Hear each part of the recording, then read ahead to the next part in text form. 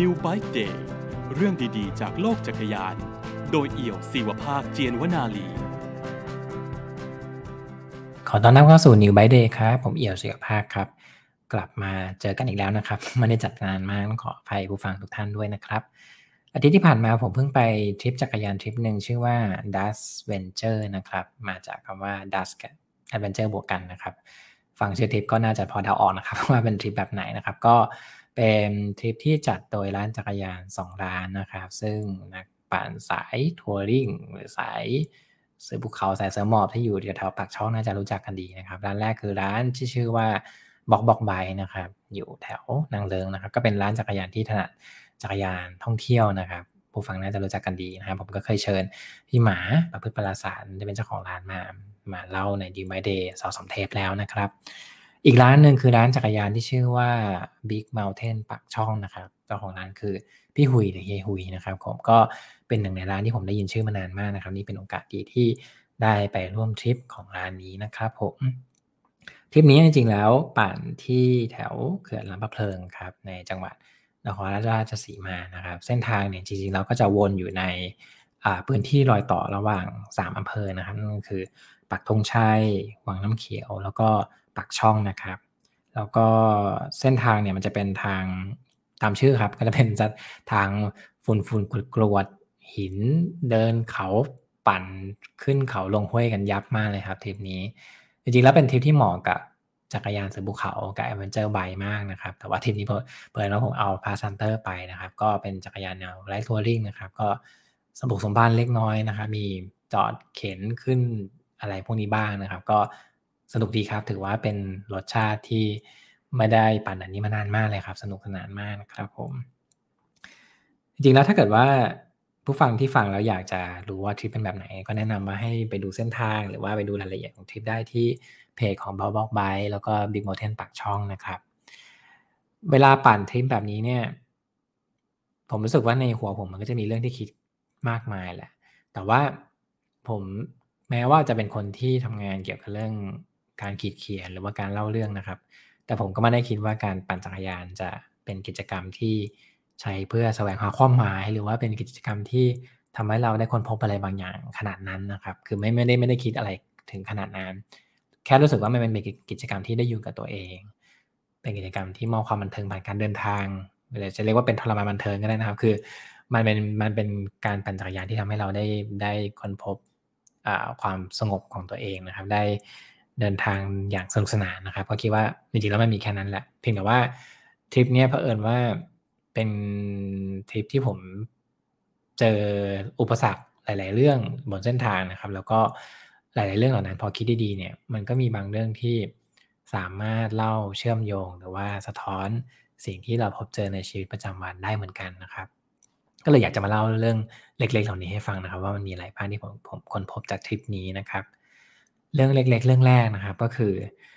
ทริปเนี่ยมันปั่นผ่านทางที่มันหลากหลายมากๆนะครับเราก็จะชอบเจอทางแบบหนึ่งซึ่งมันเป็นเหมือนทางที่ผ่านอุปสรรคที่เราไม่มั่นใจว่าจะไปได้หรือเปล่าครับเช่น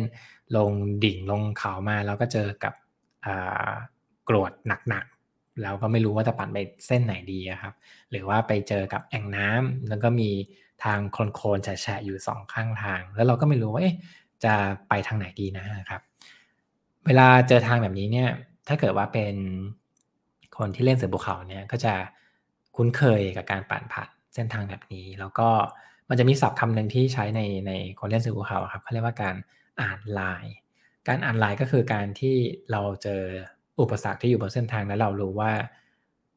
ไปเส้นไหนเราจะปั่นได้อย่างปลอดภัยอะครับเช่นสมมุติว่า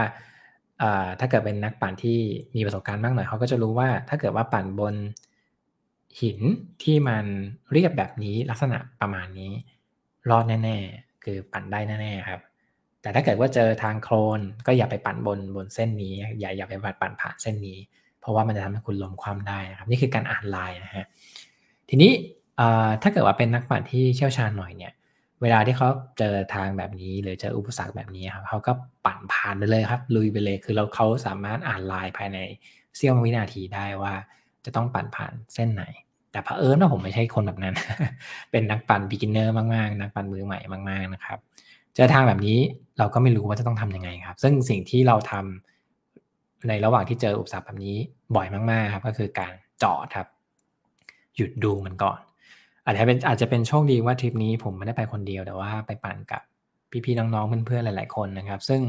หลายๆคนก็มีประสบการณ์ในการปั่นเส้นทางแบบนี้มาเยอะมากเลยครับผมน่าจะเป็นคนที่ประสบการณ์อ่อนด้อยที่สุดนะครับ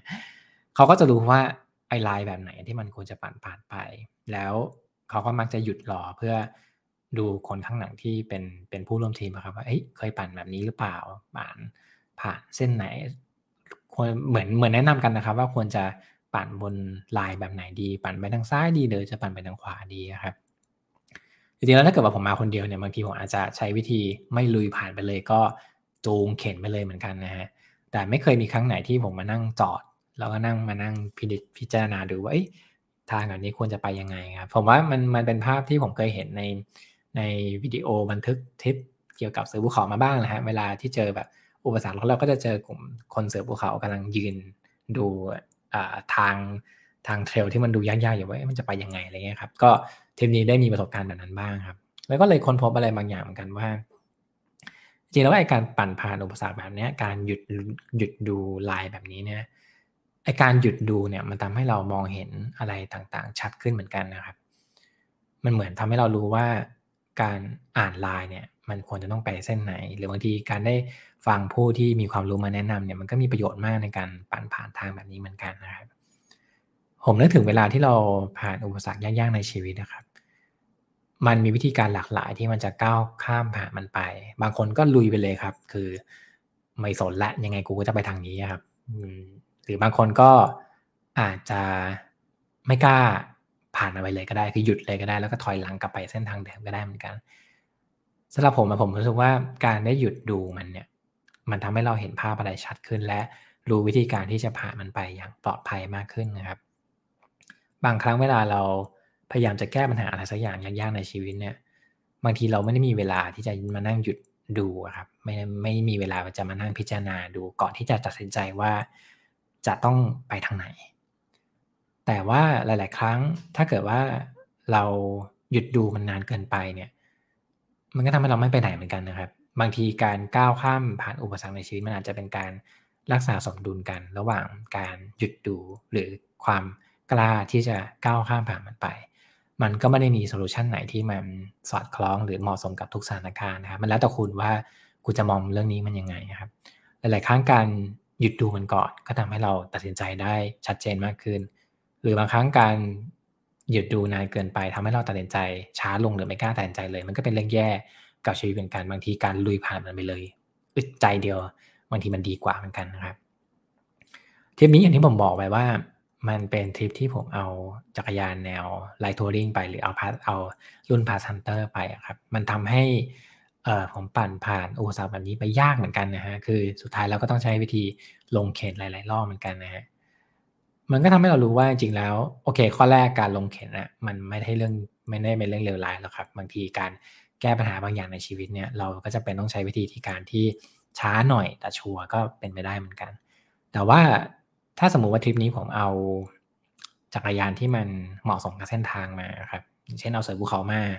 หรือเอา Adventure Bike มาที่มียางโตๆเนี่ยผมว่าเราก็จะผ่านอุปสรรคแบบนี้ไปได้ง่ายขึ้นนะครับหลายๆครั้งเวลาที่เราใช้ชีวิตไปเนี่ยเวลาเจอปัญหาเราจะรู้สึกว่าถ้าเกิดเป็นคนที่มั่นใจเยอะๆนะครับก็จะรู้สึกว่าฉันผ่านมันไปได้ทุกเรื่องครับอันที่จริงมันก็ใช่แหละครับมันผ่านมาได้ทุกเรื่องแต่ว่าถ้าเกิดว่า เราสะสมประสบการณ์ความรู้มากพอมันจะทำให้เราผ่านเรื่องราวเหล่านี้ไปได้ง่ายขึ้นนะครับ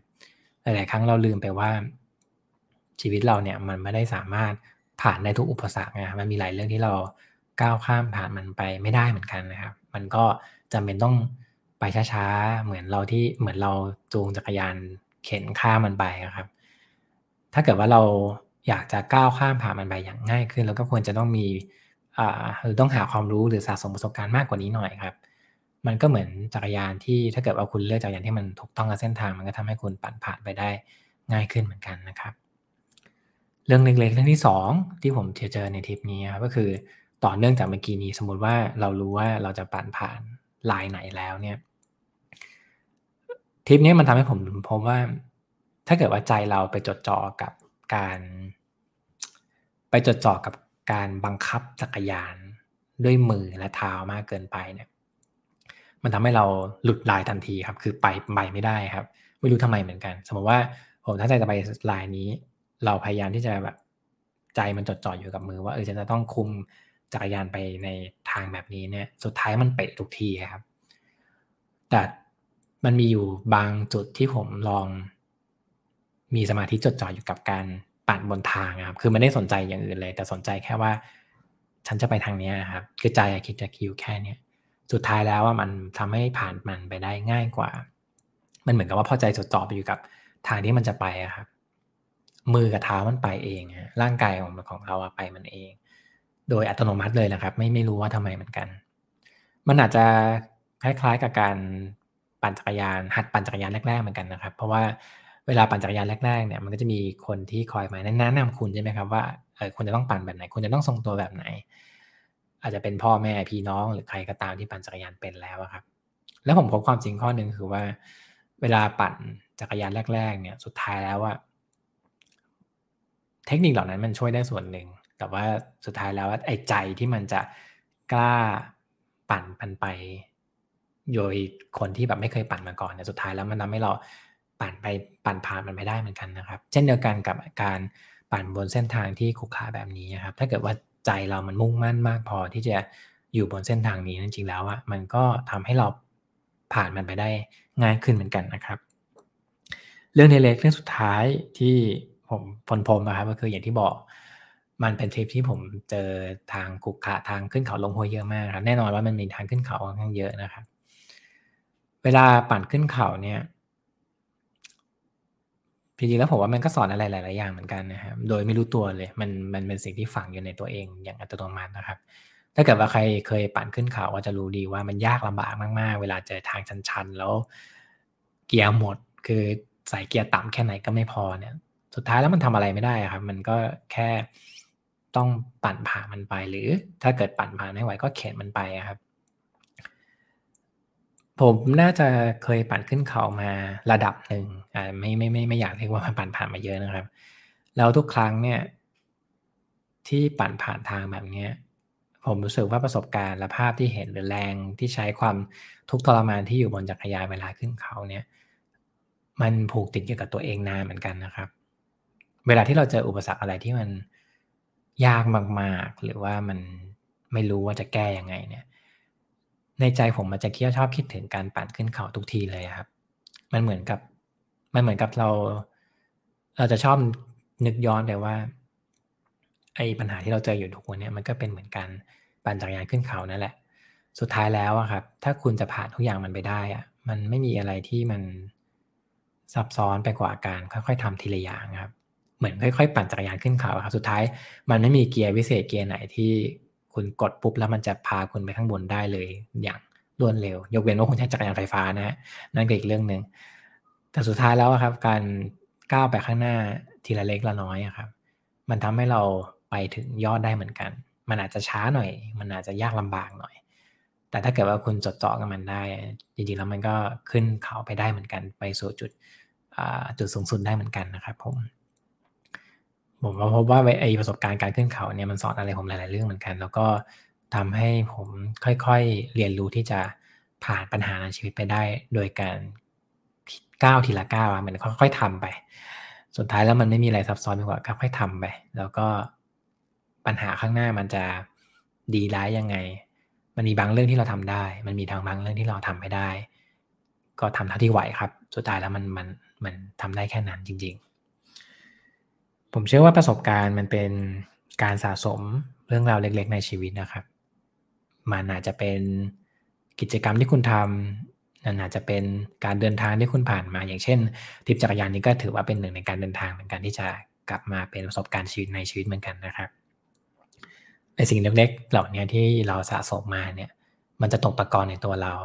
มันจะช่วยให้เราทบทวนมันเรียนรู้มันแล้วก็หาวิธีที่จะก้าวผ่านปัญหาทุกเรื่องไปโดยที่ทำให้เราเจ็บตัวน้อยลงนะครับหรือเจ็บตัวน้อยที่สุดก็เป็นหนึ่งในเรื่องเล็กๆที่ผมค้นพบ ในทริปจักรยานนี้นะครับหวังว่าจะมีประโยชน์กับผู้ฟังทุกท่านนะครับแต่ถ้ามันจะไม่มีประโยชน์หรืออะไรหรือว่าฟังแล้วคุณเอี่ยวมาเล่าอะไรให้ผมฟังก็ไม่เป็นไรครับอย่างน้อยผมก็มาเล่าให้ฟังว่าอาทิตย์ที่ผ่านมาผมไปปั่นจักรยานที่ไหนมาบ้างและหวังว่าทุกท่านจะปั่นจักรยานอย่างมีความสุขนะครับพบกันใหม่ตอนต่อไปครับผมสวัสดีครับ New Bike Day Podcast เรื่องดีๆจากโลกจักรยานโดยเอี่ยวศิวภาคเจียนวนาลี